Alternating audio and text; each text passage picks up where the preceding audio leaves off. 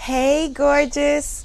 It's Aviola from Womanifesting University, and I'm broadcasting from Bali, where I just completed the Abundance Pray Love Retreat. Oh my gosh, my heart right now is so full. My energy vibration is like, ooh.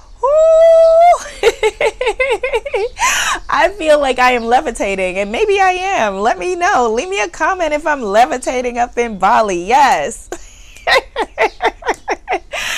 So I am sharing with you a series of money mindset reset tips. And if you want to know more, you can head over to unblockmymoney.com. unblockmymoney.com. All right, so here is a mindset reset tip for you straight from the jungles of Bali. Actually, it's from a villa, but you get the idea. So the first thing is that, a lot of us make the leap, we make the jump to really follow our heart, follow our soul, follow our spirit. And, for many of us, like for me, that meant becoming a spiritpreneur, following my entrepreneurial journey, moving from being a wantrepreneur, I want to do that, a gonapreneur, I'm gonna do that, to a spiritpreneur. Yes, I'm in my zen and making it happen. Yes. So, one of the things that I think is really important is that many of us have a poverty mindset, the idea of being a starving artist or a wounded healer. We think that money is evil, the people that make money are bad, something is wrong with them or broken. And then if you are a light worker, I see you, or a good person, or somebody who's wanting to make a change or a difference in the world, then you think that other people make money. Or you may even say something like, well, you may make less money by answering your dream, but at least you'll be happy. No, that is still a scarcity mindset. That's a mindset of lack and poverty.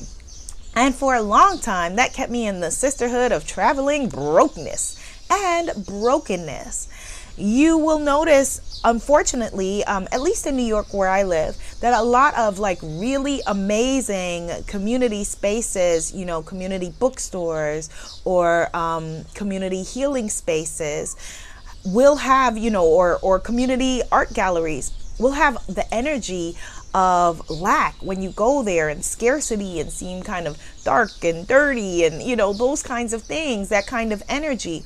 But we have the righteousness I had for a long time when I was, part of the sisterhood of traveling brokenness, both, righteous indignation about being broke and about being po, that somehow I thought that I had a reverse snobbery where I was better than the people with money because at least I was following my dreams and at least I was living my dreams. And that is just an energy of lack. An object that is at rest tends to stay at rest. That's physics. That is law.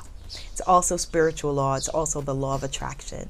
And with the law of attraction, which is only one spiritual law, there are lots. There's the law of divine compensation. There is the law of divine timing. So that's why, I say that we are co-creating our lives.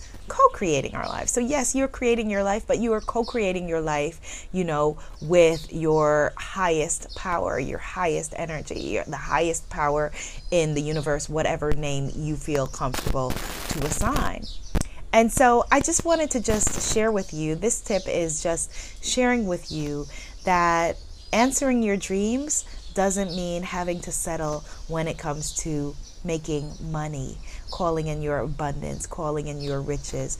Being a healer, being a spiritual person, being an artist, being a giver, a creative person, a coach, doesn't mean brokenness or brokenness.